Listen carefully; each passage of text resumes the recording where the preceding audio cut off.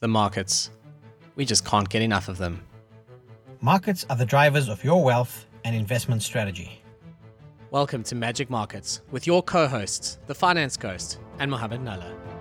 Together, we have more than 25 years of combined experience in the markets. In addition to our weekly free show that you know and love, we have now launched Magic Markets Premium, a weekly show for our subscribers in which we give detailed analysis on global stocks. Every premium show is accompanied by a report covering the company's strategic drivers, its operating environment, its competitors, bull versus bear case, technical trading indicators, and a long-term investment thesis. At just 99 Rand per month, we are committed to making institutional level analysis affordable for all investors and traders. Visit magic-markets.com to go premium and unlock your full potential in the markets. This podcast is brought to you by Herenia Capital Advisors, a registered financial services provider, FSP number 47080. Herenia Capital Advisors is setting the new standard for stockbroking services. Herenia is by traders, for traders. Visit herenia.co.za to find out more. Welcome to episode 109 of Magic Markets. It's nearly the end of January. This year is in full swing. The markets are doing all kinds of funny things, and we've got a great guest with us today to help us, unpack some of that as we usually do. But before I welcome our guest, Mo, hello all the way from Canada, complaining about having no sunshine. I feel terribly sorry for you. While I have no electricity, you can actually hear that the pity is just dripping off my voice here at every opportunity, can't you?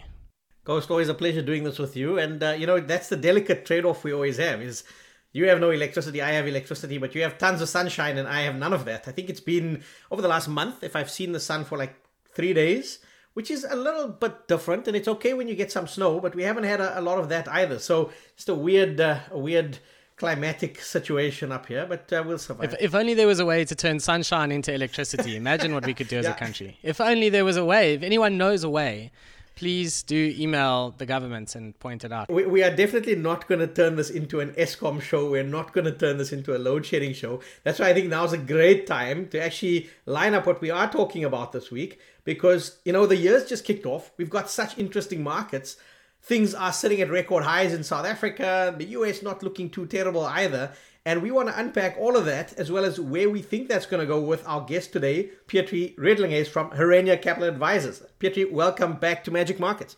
Thank you very much. Thank you very much for having me once again. Appreciate your time, gentlemen. Well, gentleman and ghost. Yeah, well, I'll take it. Gentle ghost. Pietri, I think let's recap on, where we ended off last year. And you're no stranger to, Magic Markets listeners, that's for sure. And just a minute or two, I think at the end of last year, there was some really cool stuff happening for Herenia. There was some awards, which was great. I think sort of the strength of the community you've built around the trading platform really kind of shining through. I think a recap on that for literally a couple of minutes will be a great idea. And then I'm very keen to chat markets with you. Ultimately, I think that's what everyone's here for. Yeah, same. I think one of the highlights for me was we did a series of traders meetup events at the end of last year. This is something that we actually did twice a year in both Johannesburg and Cape Town for a couple of years. And then obviously a pandemic put a very sudden stop to that. So we had the opportunity to do a series of events again last year for the first time since the pandemic. Pietri, I can tell you don't work for Cricket South Africa because you would have organised those meetups in Bloemfontein and Kimberley, which is the only place the Proteas are going to be playing against England. It would be 2 meetups in Bloem, 1 in Kimberley with very high ticket prices, and there would be no one there. Yeah, well, we did Durban this year because usually the guys from Durban, complain, why do you leave Durban out? Why do you leave Durban out? And generally the answer is, well, because like 3 people are going to come, guys, And believe it or not, Durban was wild. I'll admit that the Durban people said to me, the Durban guys are going to make you drink. I said, no, they can't make me drink. That I missed my flight to Cape Town the next day. It was a good time. Anyway, that was part of the highlights, I think, from last year. We had, obviously it was a mix of clients and sort of just random people. We marketed a little bit on Twitter, said, look, if you want to come, just let us know. It was free to come to. We had some drinks, we had some dinner. We gave away some paraphernalia or merchandise, made some hoodies and mugs and that kind of stuff. And that was really nice, getting to meet some people that I haven't met before, people meeting each other. Trading can be a very lonely game. And, introducing people to each other is something that I think is really important to do so that they don't have to go through this journey by themselves. So it was nice to watch people kind of connect and share ideas and get to know each other. It was really wonderful. That was a lot of fun. Obviously, then also we did win one of the Intellidex awards in the Securities Brokers of the Year competition. It used to be Stockbroker of the Year competition. It's now Securities Broker of the Year. We won one of the Archetype Awards there, and we placed, I can't remember, top 5, I think, in the overall, and number 1 for value for money, which was wonderful as well. So we did really well there, which I'm very grateful for, to both the team at Harenia as well as the clients, right? Without them, obviously, none of this would happen. And yeah, that I think was really sort of the highlights. And the fact that we survived, man, geez, it was a tough year. And I think that is kind of spilling over into this year as well. We were talking about it a little bit before, we hit the big red record button. Brokerage is a tough game to be in, hey? And, Mo was kind of joking around, this is why people make careers out of this, and it's not like we just do this on the weekends and retire, because it's a hard job, right? And we're seeing that impact on the industry, to be honest. And I think one of the things that I'm very proud of last year is that our trading clients, particularly, we're leaning towards the more serious client who really takes trading very seriously, has a little bit more time to dedicate to it, needs lots of research, and wants a community to be a part of. They work together really well. And there were some really good success stories coming out of them. Some of the guys have been with us for a couple of years now, are starting to break through to that level of consistent profitability every month. And, they're sharing their trading journals with us and that kind of thing. It's really, and with the rest of the community, obviously.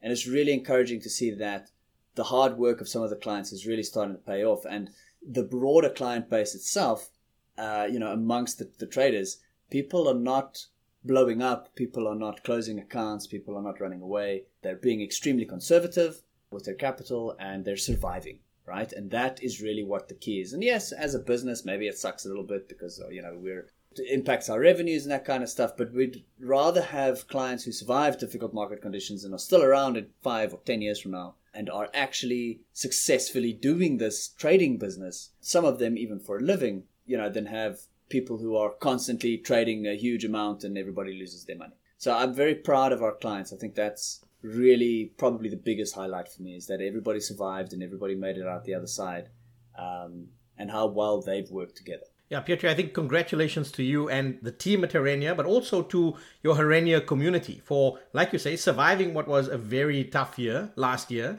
It was a kind of year where survival's a result, right? But I also think the fact that you've highlighted that a lot of those clients have matured in their journey and that they've actually gotten into a phase of consistently turning a profit, knowing when to be conservative with their capital. So where I want to go with this right now is it's something we've showcased on Magic Markets before, that Harenia community. You've got the chats going. That's where a lot of the discourse happens. It's where a lot of the ideas are bounced around. We want to try and bring some of that into Magic Markets here, just to showcase, the thinking that goes into Harenia, and also, I guess, to look forward and say, great, so now we're here, it's 2023, let's lift up the gloves, let's keep punching, and, let's try and unpack some of that. So as we stand right now recording this show, I mean, the South African markets, JSE, Top 40, All Share, whatever your benchmark is, that's close on, if not at record highs. We've got US markets that have kind of pushed up the S&P 500 around that 40 points, and we're now sitting with this very divergent view in the market, where some people think, okay, great,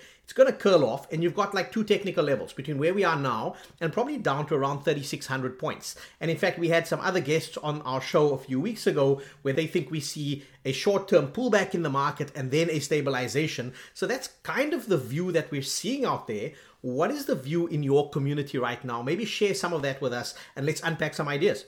Well, there was a bit of a debate. Myself and a guy called Dan are kind of the same view, that we'll have a bit of a short squeeze situation. Okay, but we're talking specifically of the S&P 500 now, right? That we might have a bit of a short squeeze situation for the remainder of this week, as everybody's once again playing chicken with the Fed, in the sense that, they'll pivot, right? And they're not going to pivot.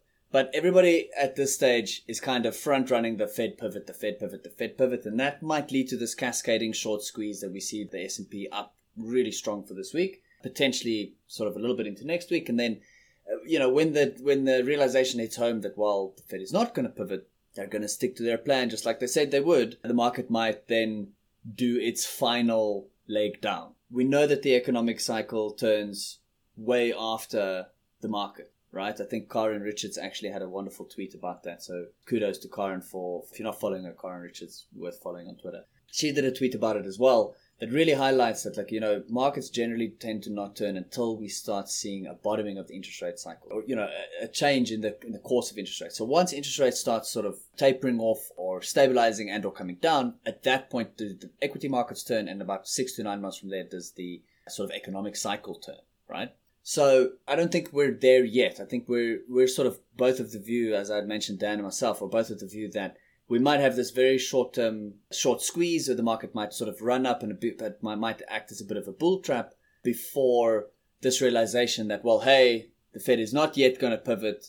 Monetary policy is still going to continue to be tighter. They're still going to continue to hike interest rates, and that might be somewhat disappointing to the market. And we might start seeing the market coming down again, because what we're starting to see is, house prices generally turn first, right? So the housing prices in the US are starting to come off quite drastically. Shortly after that, you start seeing the labor market start to contract.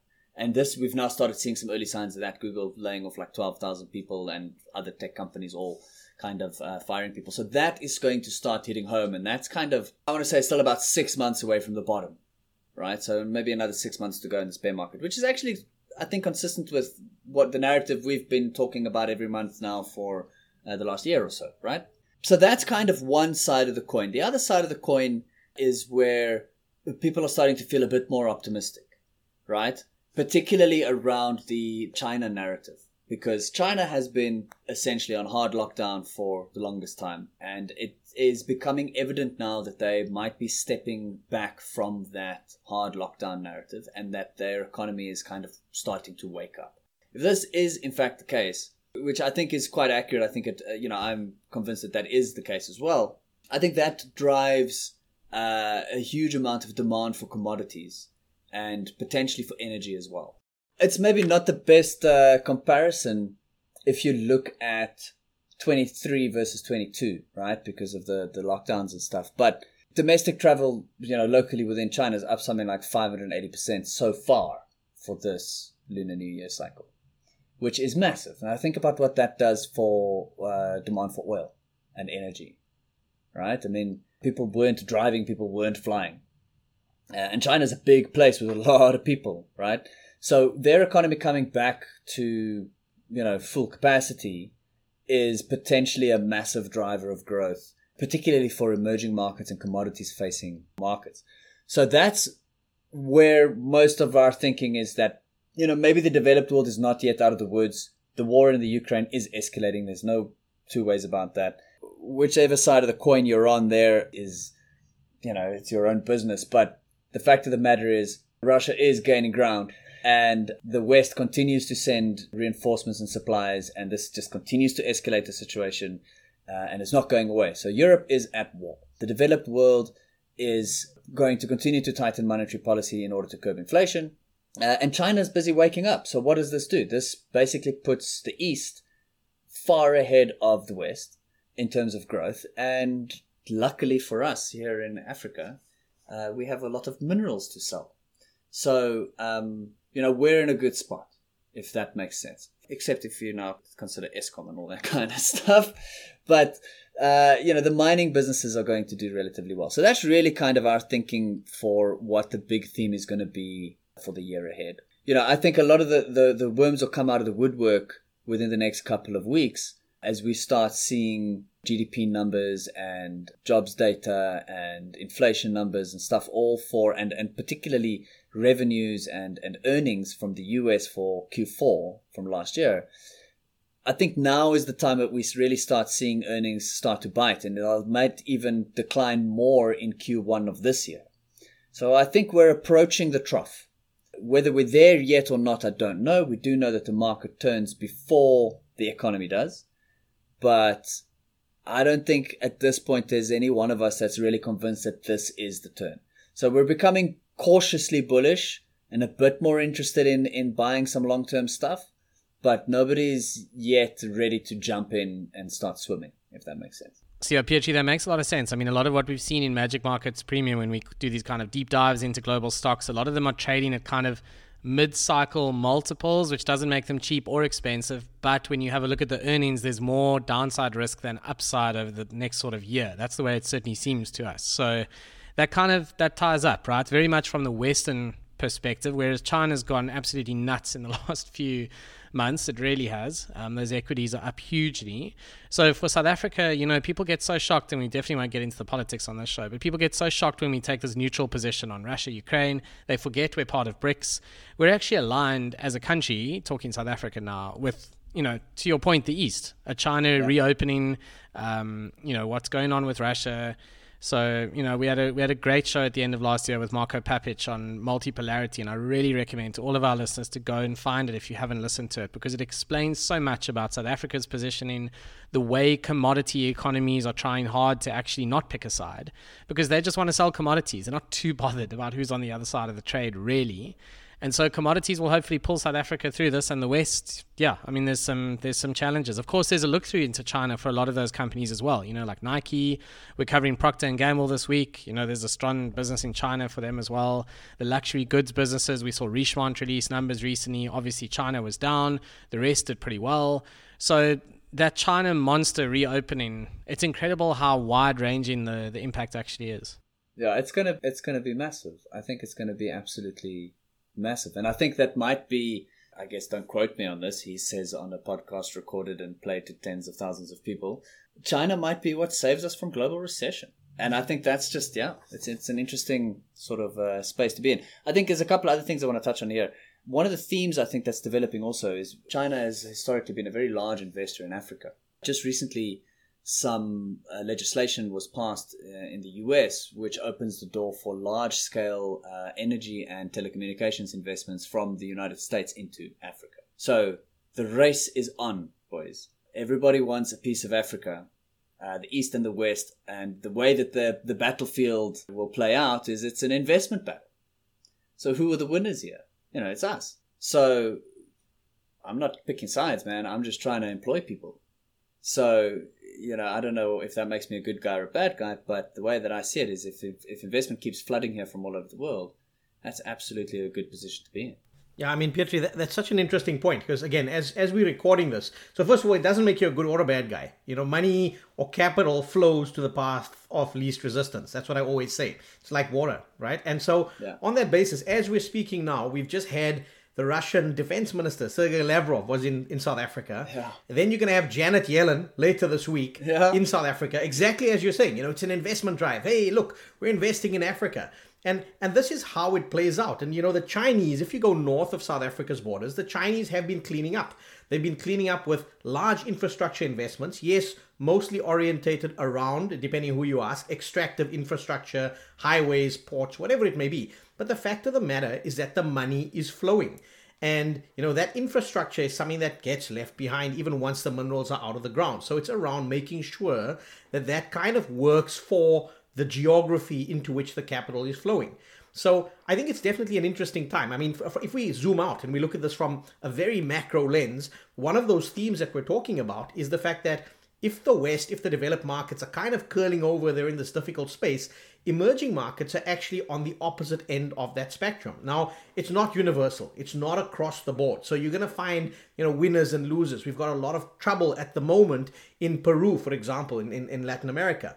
And you're going to see that crop up. But in aggregate, emerging markets with a decent resource endowment, and again, read South Africa as a key player in this global value chain, arguably stand to benefit quite substantially. But the flip side of this is, and again, I'm going to ask you the question, because for me, I remember back in 2008, platinum prices were $2,000 an ounce, and South Africa failed to capitalize on that. We couldn't get the stuff out of the ground with 80% of the world's platinum resource. So can South Africa, with its current constraints, be that labor, be that energy, capitalize on this rush of capital, on this global demand for commodities? It's a tough question. No one has the answer, but what's your view at Horenia?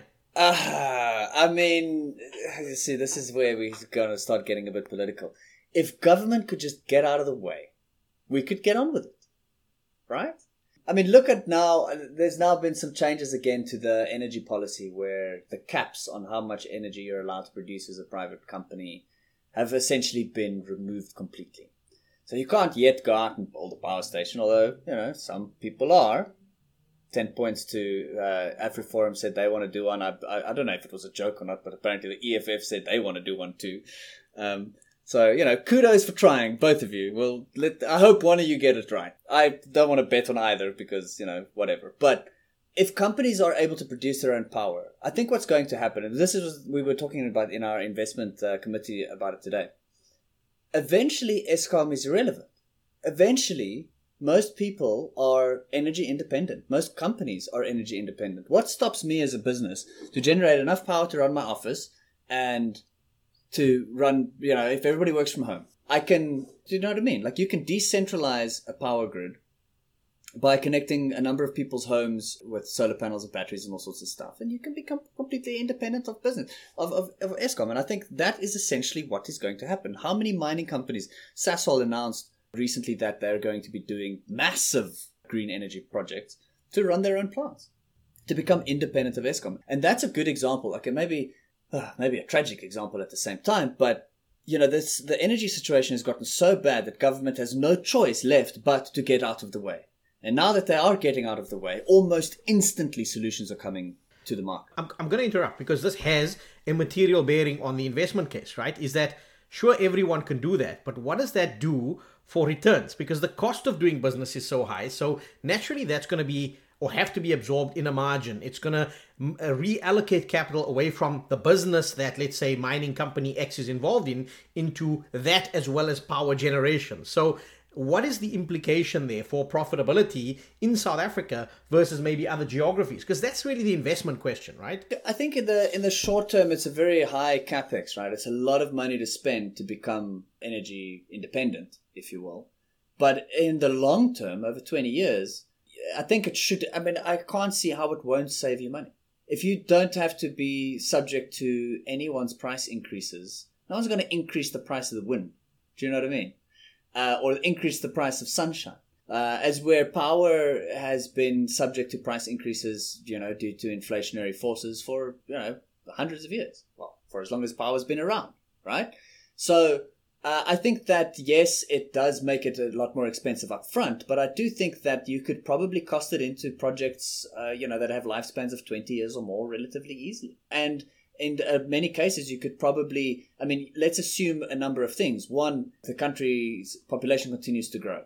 There's development of, the rise of the middle class continues to take place, and people continue to, all throughout Africa, continue to be lifted out of poverty over time as investment in the continent increases. So eventually, your mine is no longer operating, but your power station still is.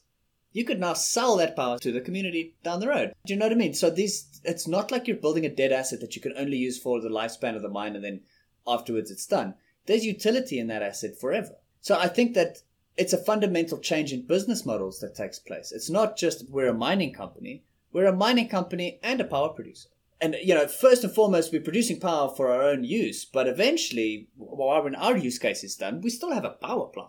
Maybe that's what they meant by Web3 with decentralized blockchain. They actually just meant we all have solar, basically. Look, there are some projects that people come to you with sometimes. And one of the things that we saw, it was in 2021, great idea, where the idea is basically to, obviously you need an enormous amount of money to make this work. But we go around and we sell solar installations that you don't pay for, you rent them. But it's a decentralized power station.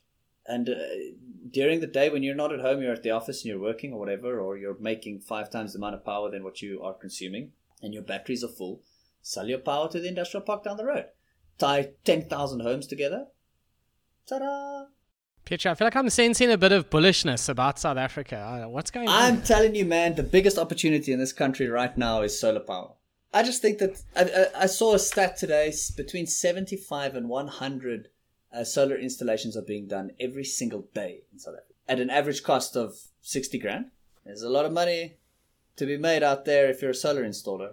And I think also this is something that we were also discussing today. Like, Coronation had a contraction in assets under management. Now, fair enough, we don't know exactly where that contraction came from. Some of their money is invested offshore, some of it is local, blah, blah, blah, blah. They've kind of pushed the limits of Regulation 28 as much as they can. So maybe because the offshore markets didn't do as well as South Africa, that could explain some of the decrease in AUM. But I'm willing to bet that a lot of that decrease of AUM is people withdrawing money. And it's going to either just paying expenses because life's getting expenses, interest rates are high, inflation is crazy, or it's going into solar installations for homes. I think that's what's happening. And I think that this is an exciting time to be in because then maybe this is not a discussion you want to have, but I always kind of think to myself, like, you can choose between freedom or safety, right? Can't really have both. So in South Africa, you have all the freedoms in the world, but you have to be responsible for your own safety. As where in a place like New Zealand, for example, if you haven't taken your vaccine, they will come and find you and make you take it, right? So you got like zero freedoms, but you're safe, right? So I think here, that freedom narrative is really strong because we're reaching a point where you could be completely power independent. Petri, I'm going to jump in. I'm going to ignore the freedom versus safety because I'm going to actually turn this from political back into I guess markets. Yes. Ironically, right? This is the essence of power to the people, which I think is something that resonates in South Africa. I want to go back to a point you made because I think it's so critical. Is what if the shrinkage in assets under management, wherever it is, or as you're seeing it in the industry, is going into spend, that actually contributes to that bullish narrative because it goes back into the economy in terms of real spend, and some sectors are going to do well off that, and some sectors are not going to do well off that. But at the end of the day, I think it's testament to the fact that why we have these discussions is that we're not here to flog a narrative that's anti or pro South Africa. We're here to say there are opportunities, and these are going to stack up in different parts of the economy at different times. How do you take those opportunities? So I'm actually very glad you raised that. And maybe just a parting question from me, right, is that with that kind of backdrop, with that kind of undercurrent of bullishness, which I believe is well-founded, I think there are good reasons to be slightly more upbeat on South Africa than maybe even some of the other emerging markets out there. Again, I'm applying a global lens.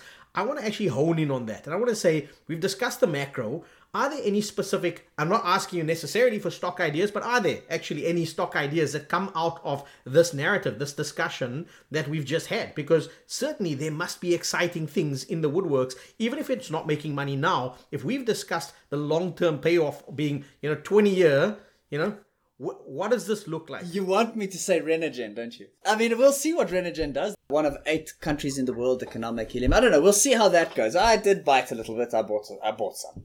Not a huge amount, but, if it tenfolds, it'll be significant. I mean, we'll see where that goes. I'm not 100% sure. They still have lots of money, $800 or $900 million to raise and spend, and it became a bit of a meme stock, as you guys mentioned. But, the traditional boring stuff, I think, is where a lot of the action is going to be. Sure, yes, maybe Renogen is going to be one that shoots the lights out, but I still like Jubilee. It's been under pressure for the last year or two, but I still very, very much like Jubilee Metals Group. Anglo's, Billiton, good old Glencore. I mean, they can get fined for bribing their way around Africa, and the market looks at it and goes, we don't care. So good old-fashioned resources, Kumba, Exxaro.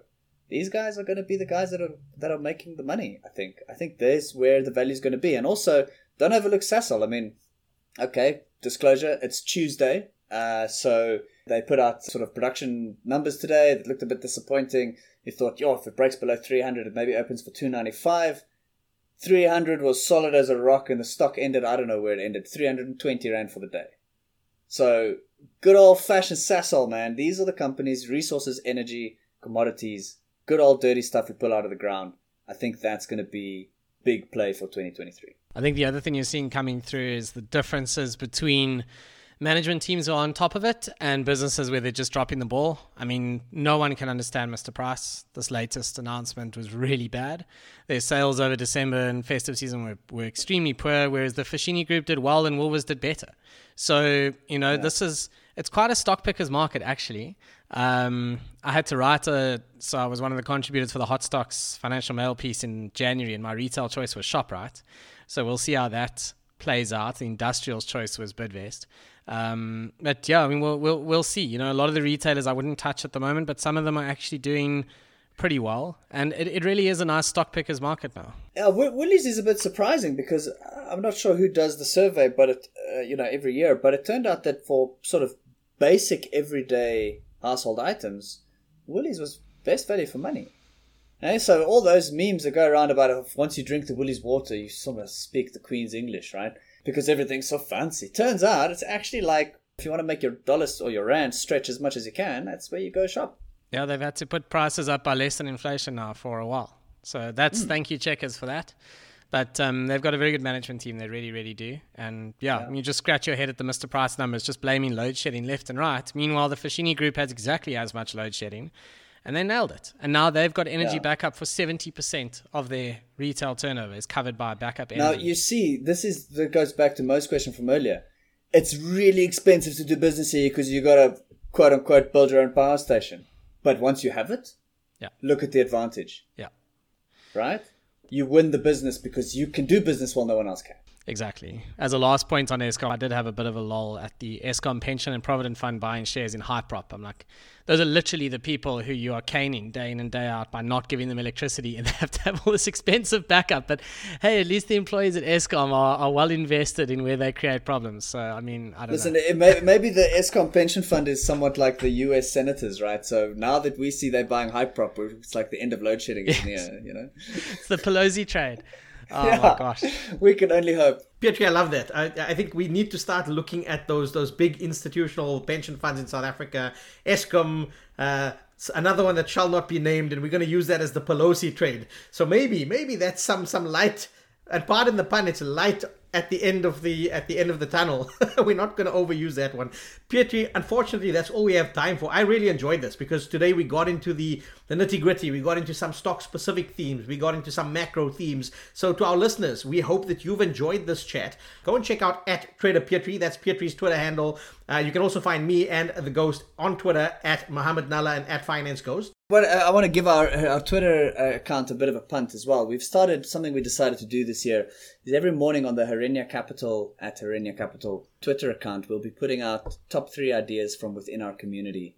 Not all of them work every day, but sometimes all 3 of them work. So we'll be putting those up. So put tweet notifications on even if you want. They'll be up around 8:30, 8:45 every morning before the market opens to give you some of our top ideas for the day. Hopefully we can add some value, and give guys some actionable ideas that can make them some money. I like that. I think that's very useful. I'm going to go and add it. So that was @Herenia Capital. I'm going to go and make sure I've got notifications turned on there. But again, we've got to leave it there for this week. So until next week, same time, same place. Pietri, thanks very much for your time. As always, good luck in the markets out there. We hope it gets a little bit easier for everyone involved. And we hope you're right about Eskom, just selfishly, and a bit of bullishness about South Africa. So thank you for that. And to our listeners, we'll be here again next week, and we look forward to that. Cheers. Cheers. This podcast is for informational purposes only and is not financial or investment advice. Please speak to your personal financial advisor